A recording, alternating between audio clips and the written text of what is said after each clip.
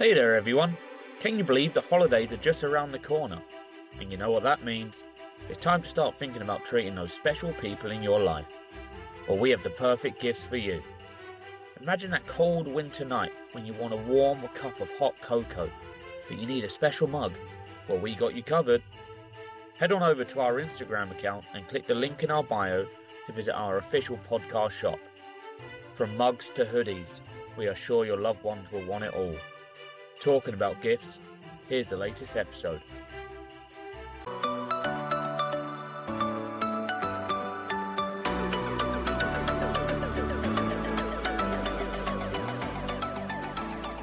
Welcome to Pitchside Perspective podcast with your hosts Stuart Sharples and Jack Kolazar.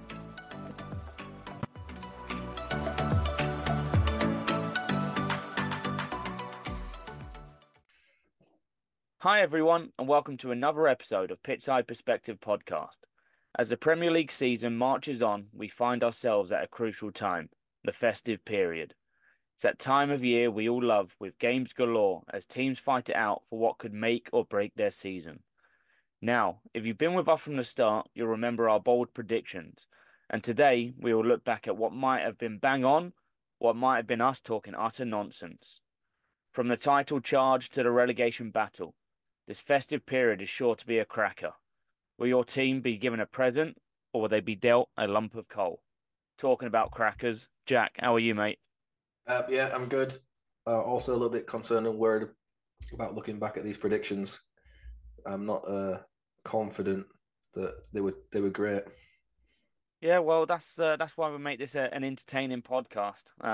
We're here to get some controversy on the show. But yeah, I think you're right. I think some of the things that we may have said 16, 17 weeks ago were completely out of the ordinary and far from the truth. But we'll have to go back at it. But we are at, I would say, my favorite time of the year, both in terms of season and the footy. The festive period for me is by all means the best part of the season.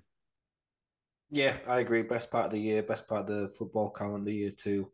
I think it's a combination of groups of people getting together for the festive period, plus a ton of football being played. So then there's just a lot of discussion about football and, did you watch the game last night? That kind of thing. It's funny because I was looking back, and obviously last year it was the World Cup, and now obviously it's the return obviously of the Premier League around this time, and there's games on every single day from Premier League to Championship, and then all around Europe. So yeah, it's one of those just sitting down and watching games, and like you said, seeing your mates and seeing family is definitely for me the best time of the year and a busy time as well, especially for coaches and players out there as well. But I'm looking forward to it, and I'm also looking forward to our predictions going forwards too, as we might have to make a few corrections, I would say, based on our first predictions. No going back. You got to believe. Not even halfway yet. Things can change. Yeah, I'm a United fan. I've stopped believing a long time ago. But beer of choice, I've gone for a Newcastle Brown Ale this week. Sticking to the roots of the UK, I do like me a Nuki Brown.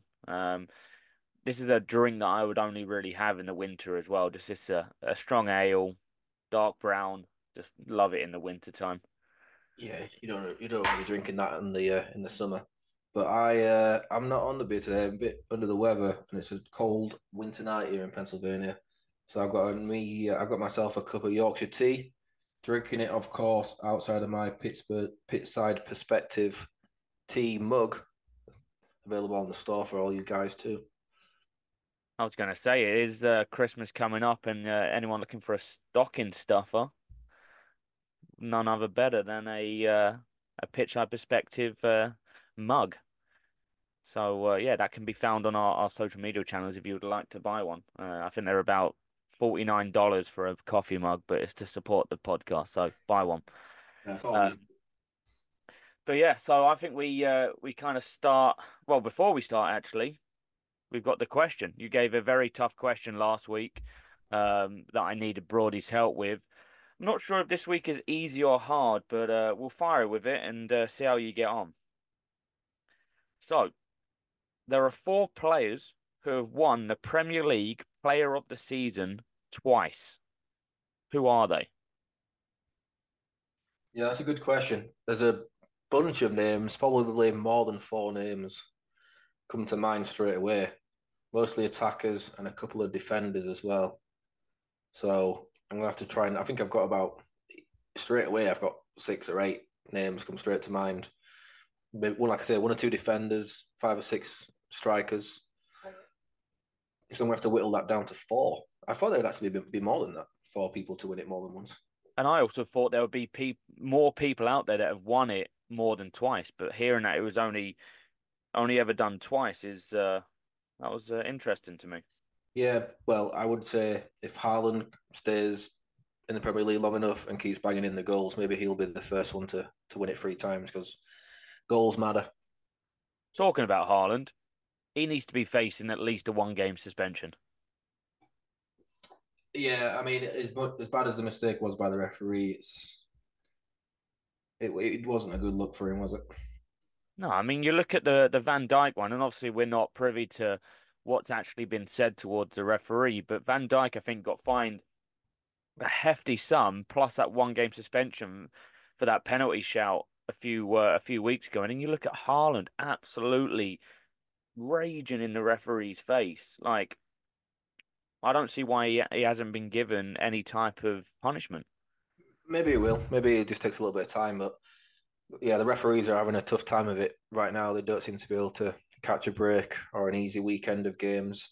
Seems like every round of games there's a big mistake, a big error happening that ends up being the talking point of the league, which is unfortunate too. Especially with all the goals that have been flying in lately, and then what does everyone talk about too often is the refereeing. Yeah, it seems every week there's another topic about a referee. I saw an article recently. They're looking to bring in the idea of a sin bin into the game. And I'm just like, we're messing so much with the game, and it's now all becoming about the referees and the rules, and it's like you just lose the joy of the game.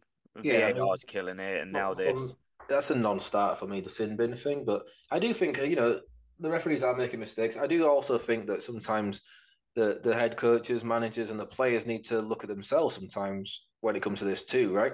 It's like they're constantly trying to trick the referee. So the more VAR is being used, the harder the referee's life is because of the players and coaches, you know, are constantly trying to trick the referee, gain an advantage by cheating the referee. And, these same managers that want to come out and say, what was it, De Zerbi saying about, I don't like 80% of the referees in the Premier League, if he sees his player dive and try and cheat and try and break the rules that way, would he condone that? Or would he come down, what would he say about that? So, yeah, if you want the refereeing to be better, try making their life a little bit easier by not constantly trying to cheat your way through the game.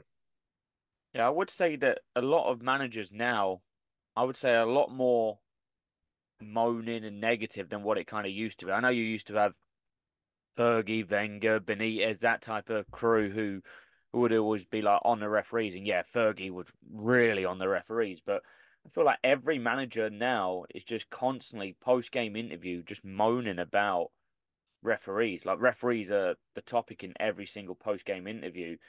And I'm just sick of it, to be honest. It's just like, I, I get it that they make poor decisions at times, but I don't know. I don't know what the right way is of correcting this, whether it's a case of getting them mic'd up or whether it's a case of, I don't know, going back a little bit in time and trying to get rid of a few rules. I know the offside rule again might be changing, but everything just seems to be changing. But we'll see. We'll see where the future of the game goes. But in terms of talking about changing, I think I might have to change a few of my predictions from the start of the season. I'm not sure about you. Oh, I don't know if that's how it works. Are we allowed to do that? It's our What? podcast. Do what we want. That's the beauty of it, yeah. But I think we start with the race for the top four. Um, I think this is going to be a fascinating race. I think this could be any number of teams out of six, seven, eight, maybe maybe even eight, nine teams in the top four is going to be tough. Yeah, one of the great things right now is we have a free horse race for the number one spot, which is brilliant. Because I hate it when it's even a two horse race, never mind a one horse race. So I've been right now, I think City, Arsenal, and Liverpool are all in a fair shout of saying we've got a chance here, which is good. So you're ruling out Tottenham. With their current run of form, yes.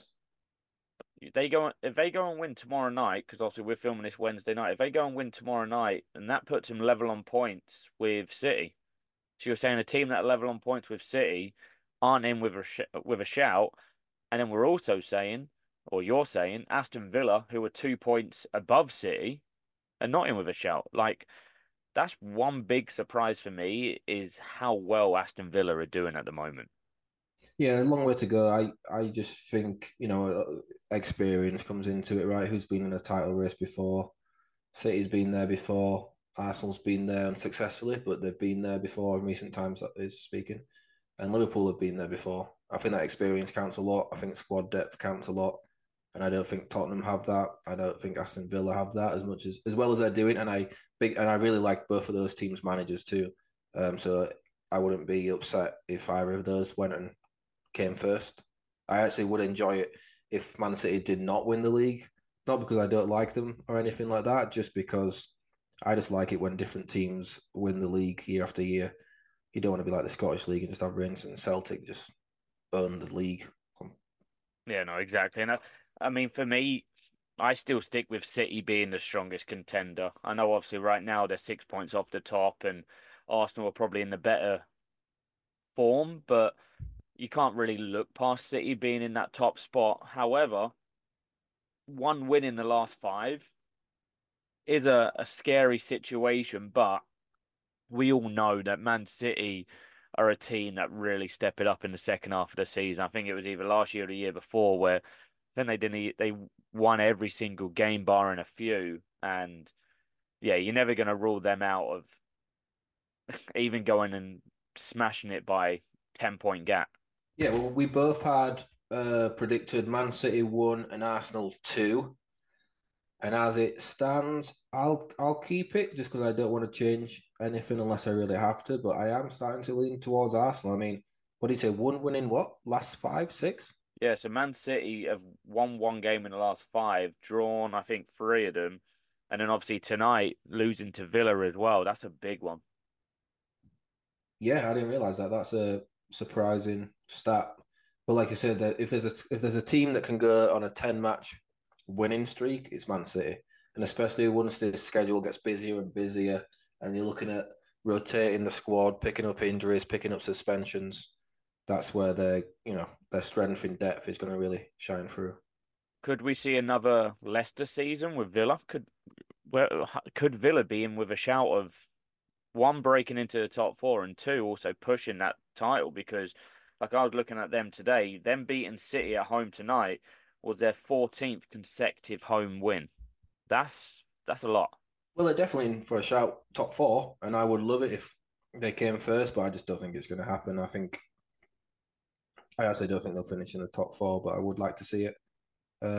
We both went City and Arsenal.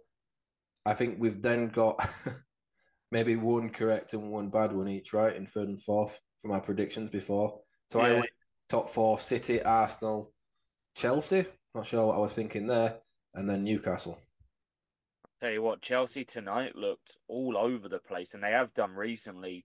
I I just see this being a very turbulent season for Chelsea. They're going to have some highs, they're going to have a lot of lows. But yeah, I don't know.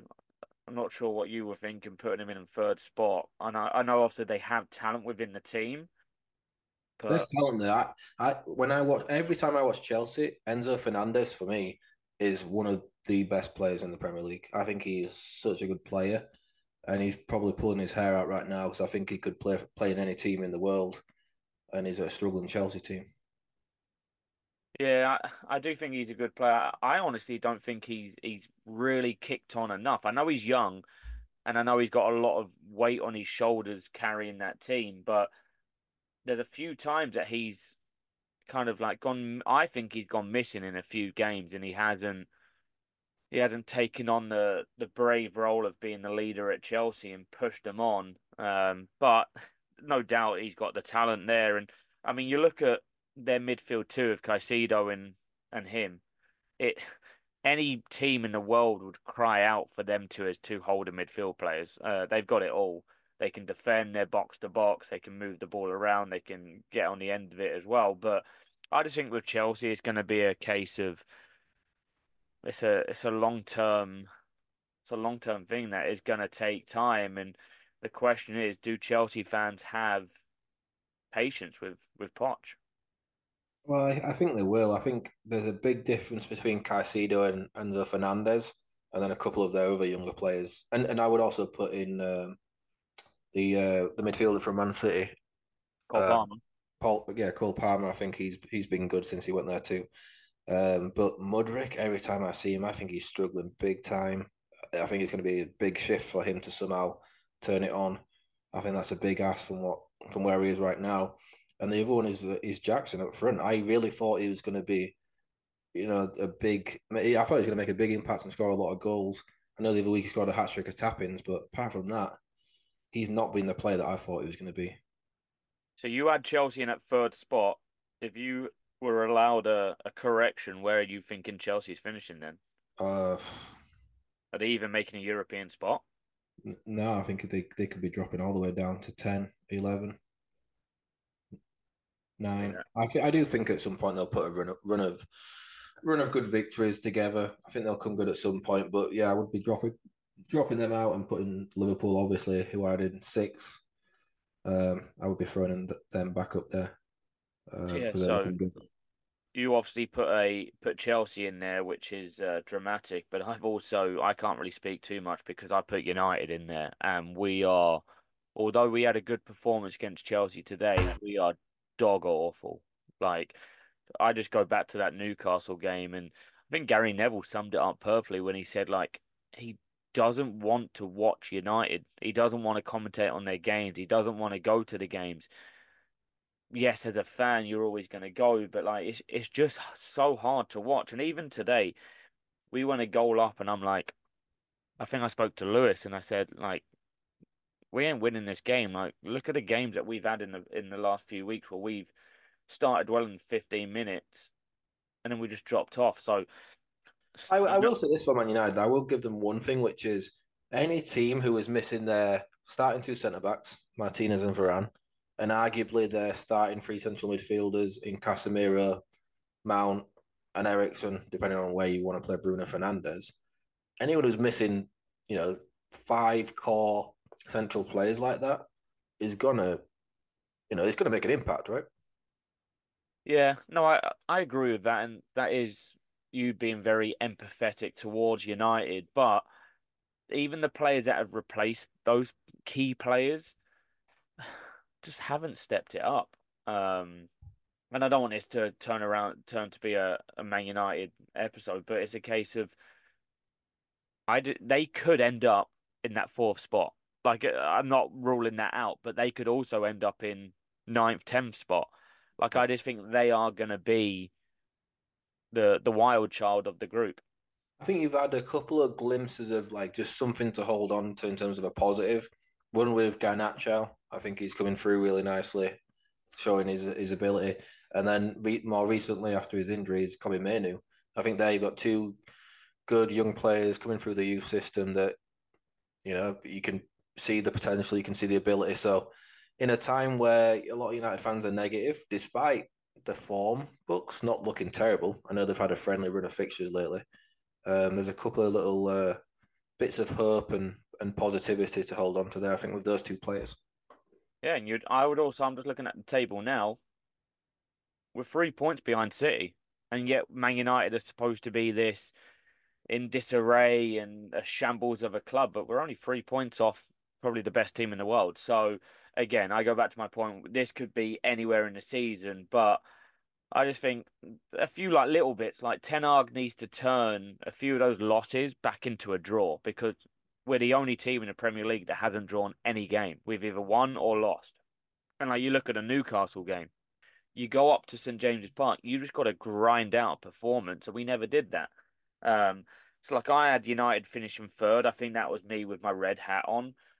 I honestly, I don't know where to put Man United finishing at the end of the season.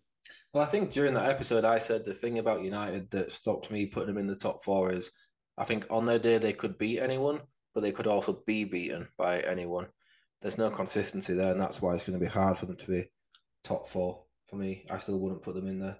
Top I six, mean, top seven. Yeah. yeah, I mean, I had Liverpool finishing in the top four, and I'm very confident of that. I think Klopp's brought in some smart players this year, and I would say they have probably, if not the best front three in the Premier League. I think, yeah, you've obviously got Haaland, but I think in terms of the front three of I don't know, Salah, Nunez, and Jota or Diaz, Gakpo. That you could rotate that front three, and I think they're one of the most dangerous front three.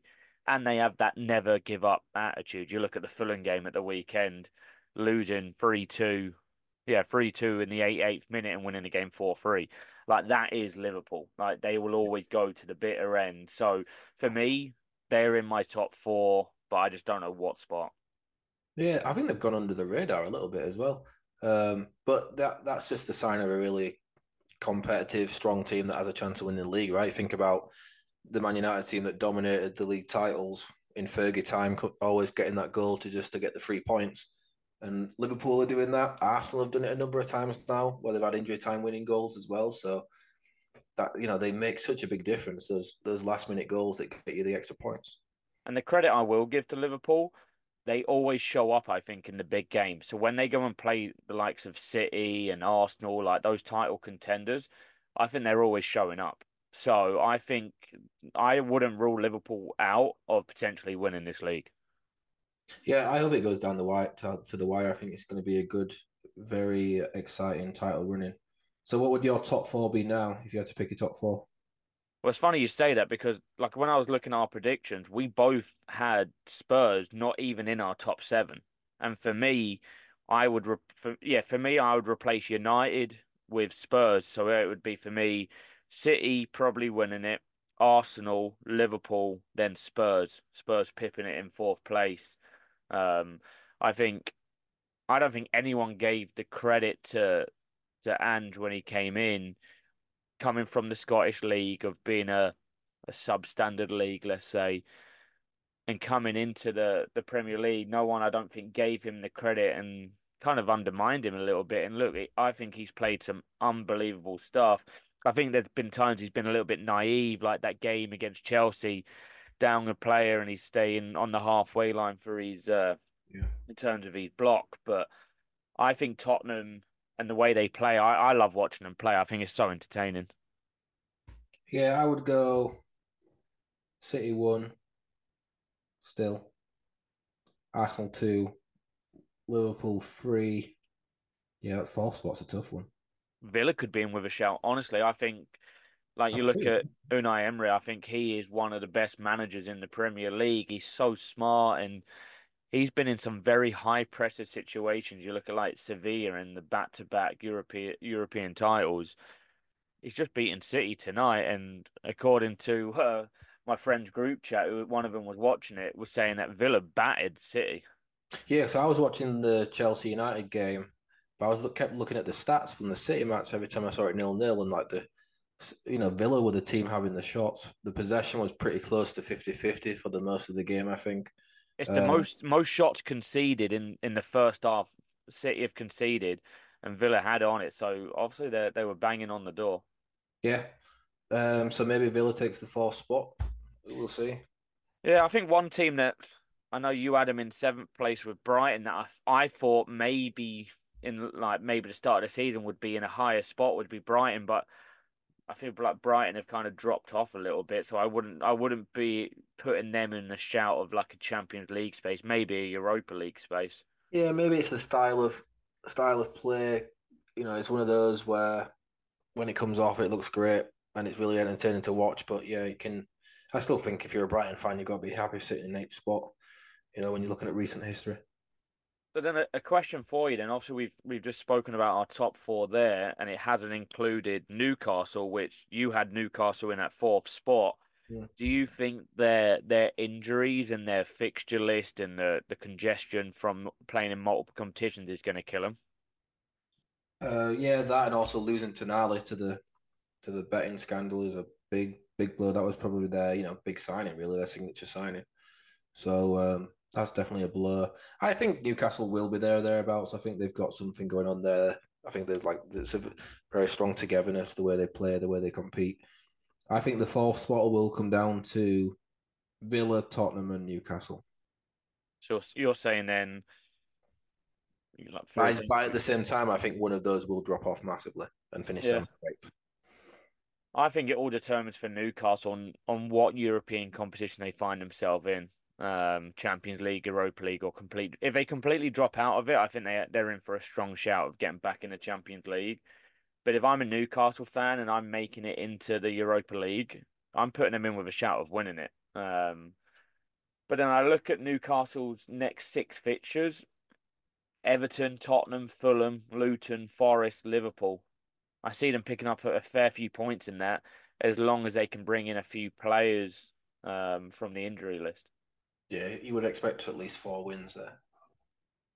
Yeah, and you even talk about Tottenham and their injury list. I think them and Newcastle are probably one of the two worst for their injuries. It's hard to quantify it, right? Because it's hard to say who's a bigger miss. I still go back to Man United missing your best two centre backs, missing three out your best four centre midfielders. I think that's got to be up there with the biggest hit of injuries. Whether you want to count how many injuries or how long they're out, you know, your two starting centre backs is your rock. Three out your best four centre midfielders. You're having to build a whole new team basically. Yeah, I think we're pretty solid on say the top four, but I think that fifth to eighth spot could be a complete lottery. But what I would say is for me, out of say that top eight, the one team to really watch out for is going to be Villa. Um, I think they're in for a shout of upsetting the apple cart. So I reckon we now flip it to go down to the bottom end. And this was one that we actually agreed on the same three teams going down. But are you changing your mind here?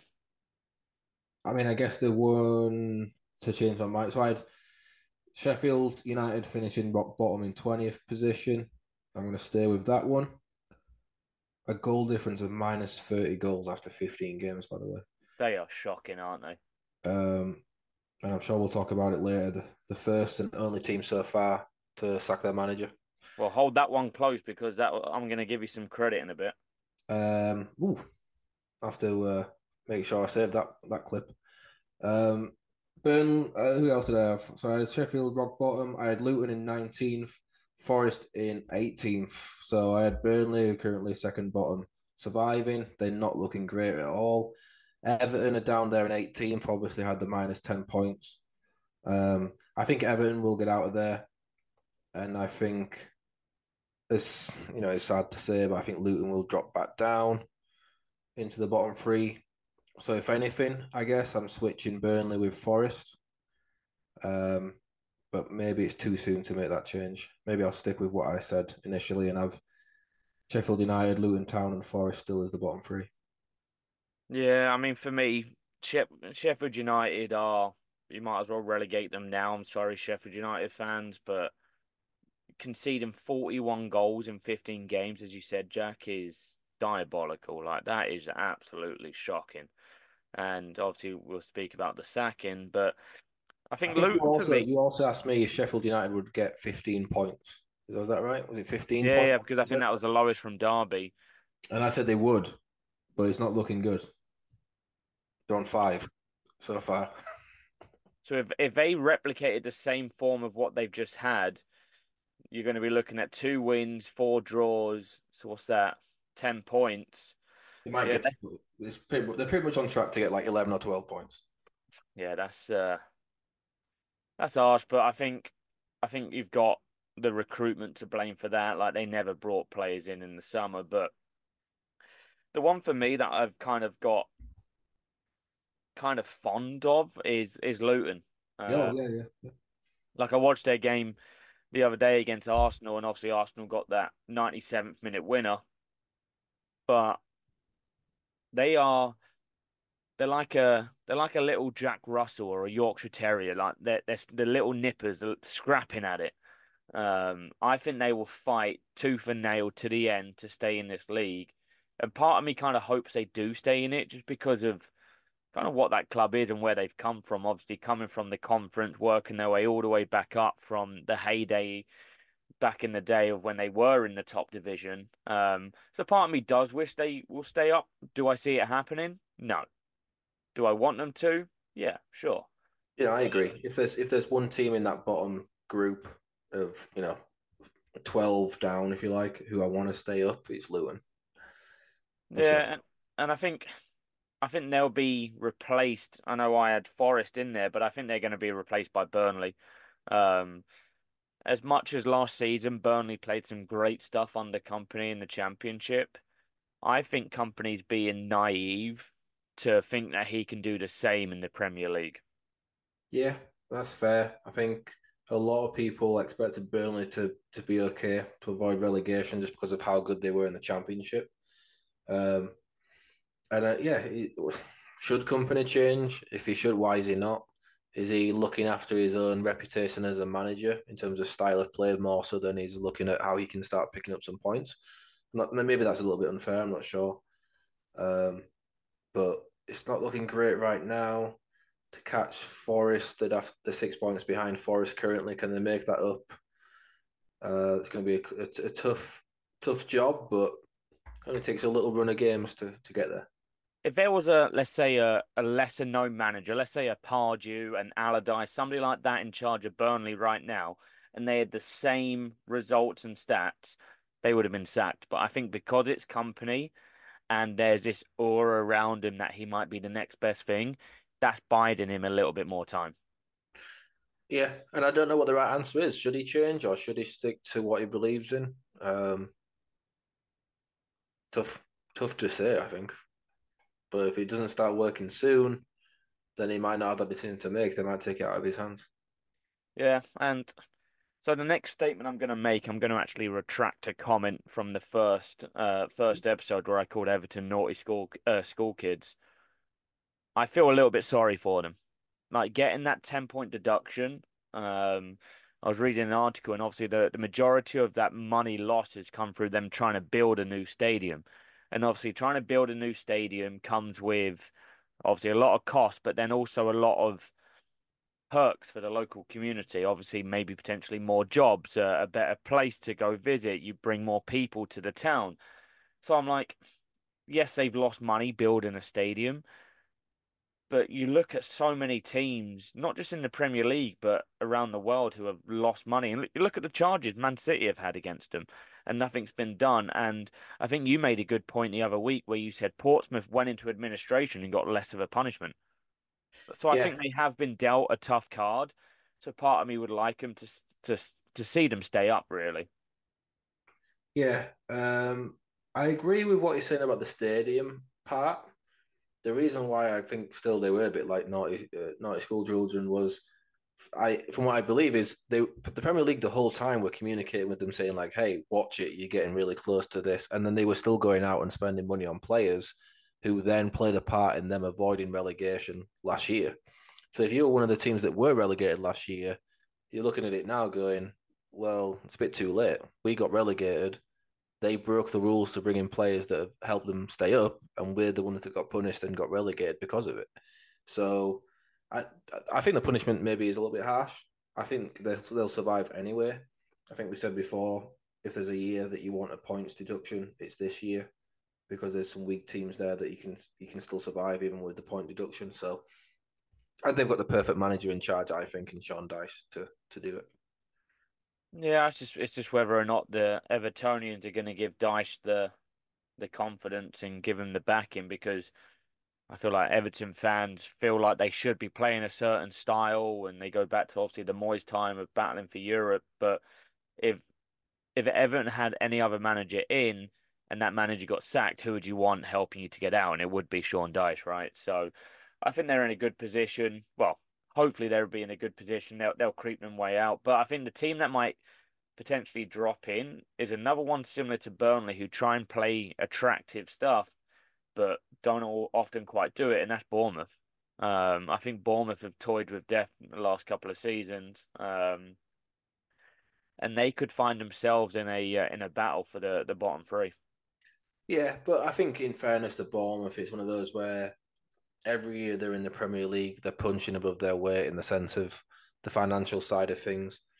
And every year if they've finished the season 1 point off relegation, to me, for that club, it's a success. I'm sure their fans will say like they need to progress year after year and somehow work their way up, but there's a point where there's a sense of realism has to come into it, and I think that's the case with Everton too. Like, what gives you the right to compete against some of these other clubs? What you know, you have the right to compete, but what? Why do they think that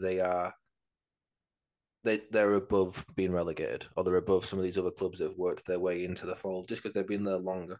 Um, I think Bournemouth will be fine. I think they've got some good, talented players. I think they play in a stylish way, but not to the naive extent that Burnley do. So at the start of the season, you had Forest, Luton, Sheffield United going down. I had exactly the same, just obviously in a different order. Stick or twist? I'll stick for now. Yeah, I'll stick. My only change, I think, would be Luton for Burnley. I think Luton have a fairy tale story about them, and they'll stay out. Um, So but we're both saying Forest, even though they're 6 points above the relegation zone currently, we're still saying they'll go down. yeah, I think that'll be the next manager to get sacked. Although I think Steve Cooper's a fantastic manager. Um, just based on like what I've heard about him from other people and just like looking at what he's kind of about, and his interviews are so honest and transparent. I love that from him. It's very similar to Postecoglou in terms of how transparent he is with his interviews. So I would like him obviously to keep his job, but supposedly the owner, who's the ex Olympiacos guy, who would get rid of a manager more than he would change his underwear. So I don't know. I think Forest are definitely in a precarious spot, and Yeah, that's a it's big always word for me. yeah. I'm surprised with that one, but if I was being realistic, I would probably say that Forest will now survive. But I'm just hesitant to make changes. I'd like to. I'm going to try and stick with my predictions as much as possible without being ridiculous. So then talking about obviously Cooper potentially on the verge of getting sacked, this is where I'm going to give you some credit.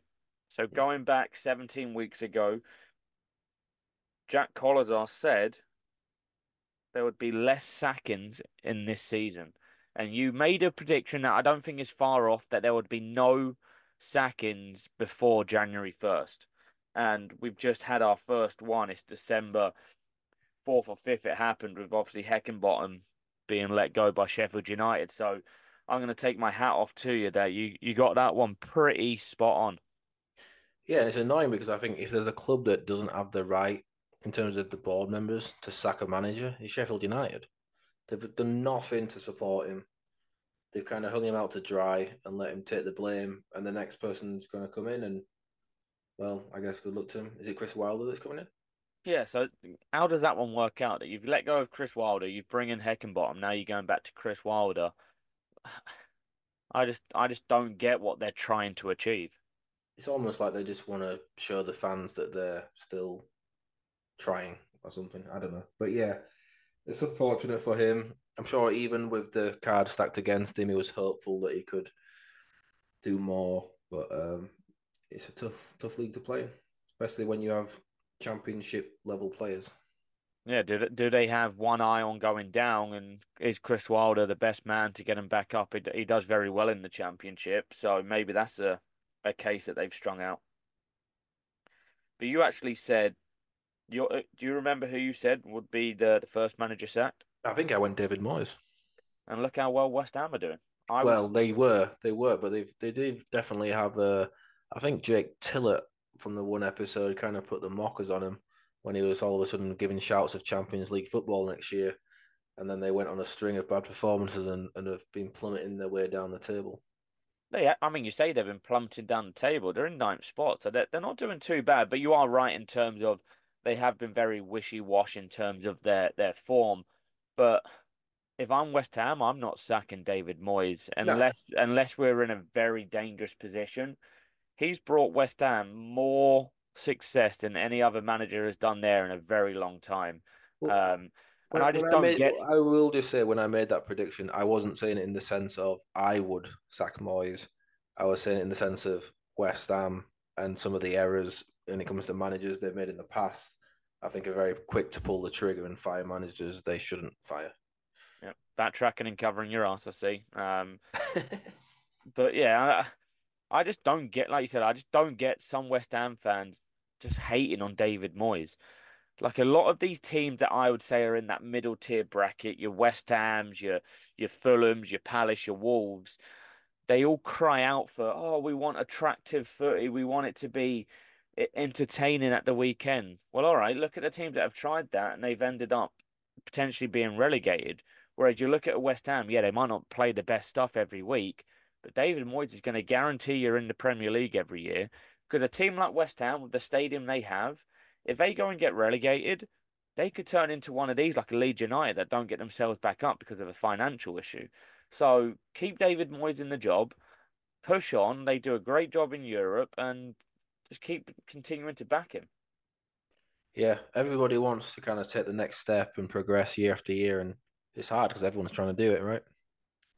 Yeah, so I think we kind of look to go towards the end and look at who we thought would be our player of the year. I think you're closer to hitting it here than I am. I said Isak at Newcastle, who I think's been okay, but I just think he hasn't been as consistent as I thought he would have been. And you obviously went for Saka at Arsenal, who I just love watching him play. Just the way he's on the ball and he glides. He's so elegant on the ball.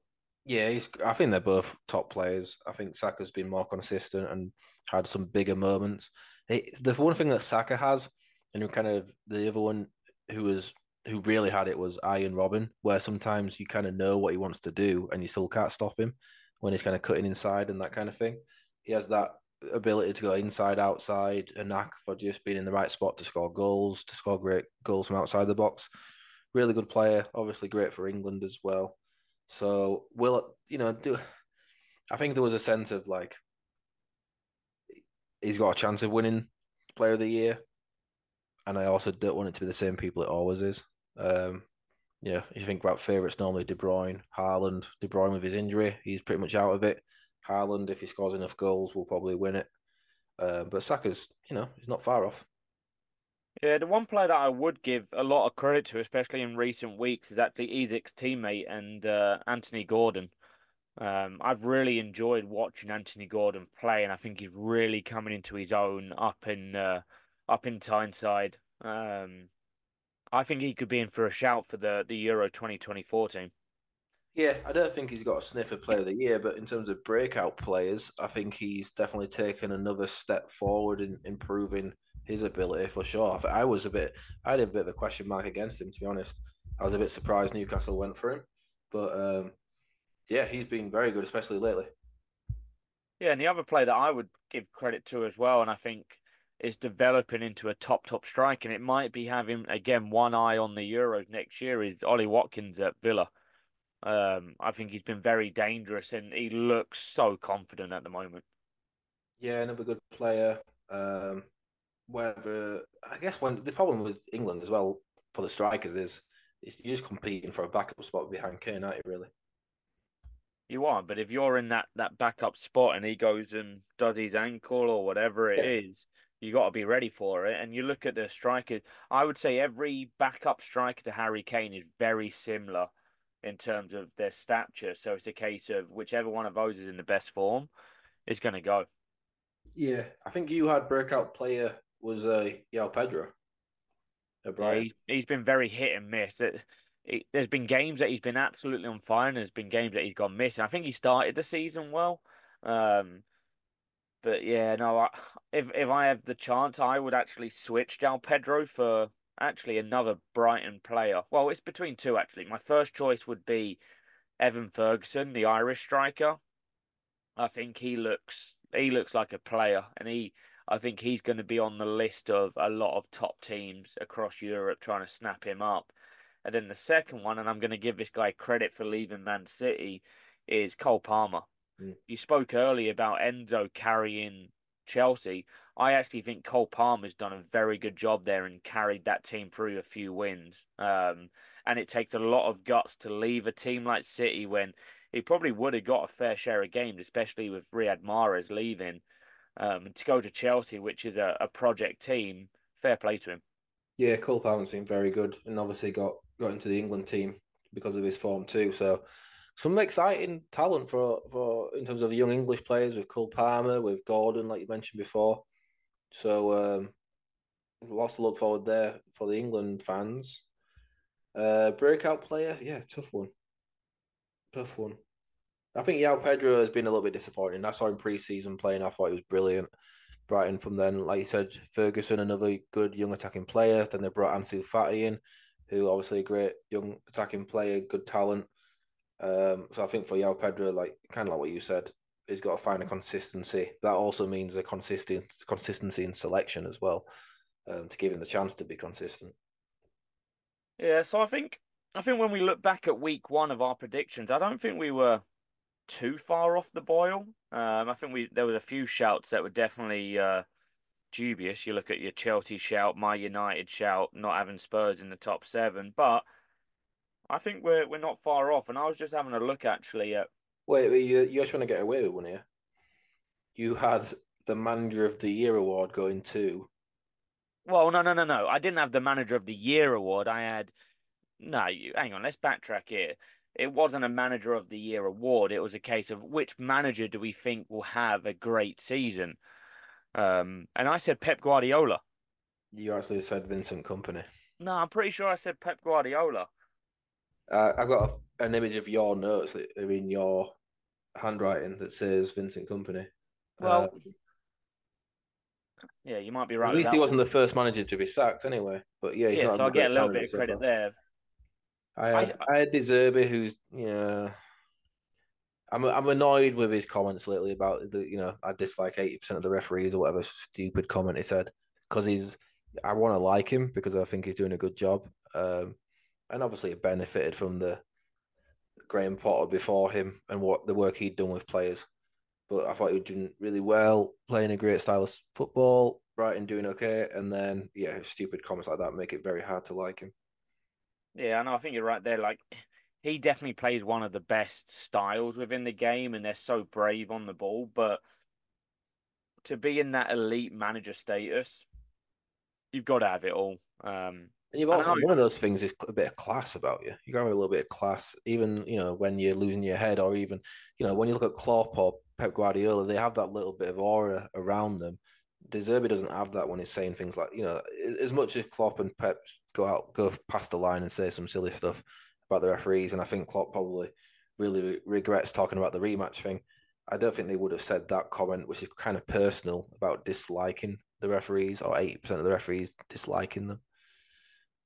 yeah, no, I still think De Zerbi will be a very good manager this year and in years to come. But I think my shout of Vincent Company was definitely a wild one and a stretch at the start of the year. Maybe that was me having a look at them in the championship and giving them a bit of hope that they can replicate that form. But I mean, we'll see. I still think Company. Which managers do you think are making a good impression? Who's overachieving? I think the biggest overachiever has got to be Gary O'Neill at Wolves. I think him coming in, having no pre-season and almost stabilizing that club, and they've had some good results as well. And I think people look at Gary O'Neill as going, "Where's Gary O'Neill? He's just an ex-player that's come in." And whereas like you look at like your De Zerbis and even your Marco Silvas at Fulham, and they have this name about them and this style about them. But Gary O'Neill's getting on with his job, and I think Wolves fan are surprised about what they've got there in a manager. Yeah, well, I mean, is that a little bit like was it Sam Allardyce once who was talking about it? If it was called Gary O'Neillio, would he have a better reputation because he wasn't English? But no, he's obviously doing great, and I think Wolves have probably been a little bit hard done by with some of the referee and VAR decisions that have cost them some points recently as well Oh, on they've had numerous some shockers occasions. against him. Yeah, on numerous occasions. And to credit to him, he's handled it, I think, pretty well, considering that he knows every point matters for that club. And he's had things go against him massively on a number of occasions that, not a goal when you're 3-0 down, where it doesn't really make a difference, but ones that have really decided matches and cost points. and I think he's handled it pretty well. So, yeah, he's done pretty well. And then obviously the other one for me is when you look where Aston Villa sitting in third place, just beating Man City, the home run that you mentioned before, right? They've got to be in contention. Yeah, no, he's done an absolute fantastic job there to go from Steven Gerrard nearly relegating them to now stabilising them and getting them pushing on towards a top European spot. He's done fantastic. And if he'd have been given maybe a little bit more time at Arsenal, would he have maybe replicated that with Arsenal too? You never know. But the one guy that I'm never going to give credit to is old Lego head at Arsenal, Mikel Arteta. He does my absolute nerves in every single week. I can't stand that fella.